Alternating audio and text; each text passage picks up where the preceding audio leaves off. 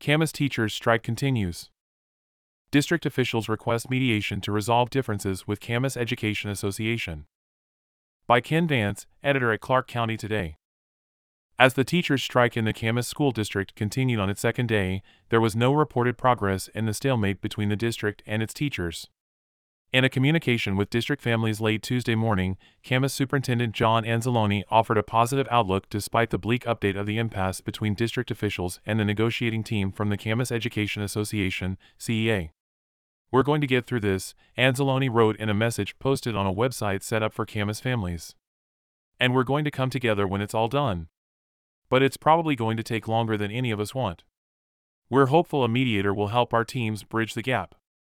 "I'm sorry not to have better news this morning," Anzalone said the district had requested mediation to assist with the bargaining effort. He also reiterated that on Sunday, our district's bargaining team presented its best offer before CEA's self-imposed strike deadline.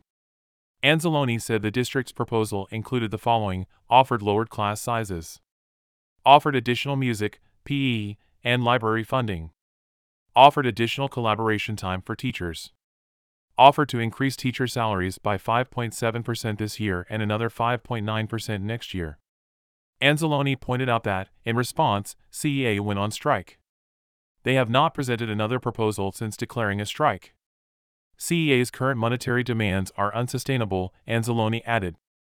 As our district's team shared with CEA this summer, their demands would exhaust all state and local revenue sources and deplete all current reserves in the second year of the contract. In a video message posted on the Camas Education Association's Facebook page, CEA Vice President Michael Sanchez, a member of the union's negotiating team, did not address the district's proposal for mediation.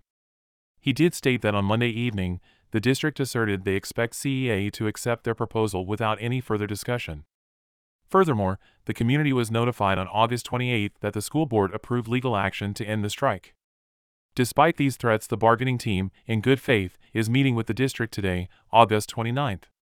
"We look forward to continuing negotiations to reach a speedy, fair, and sustainable settlement." The CEA also provided a summary of its bargaining proposal on its Facebook page.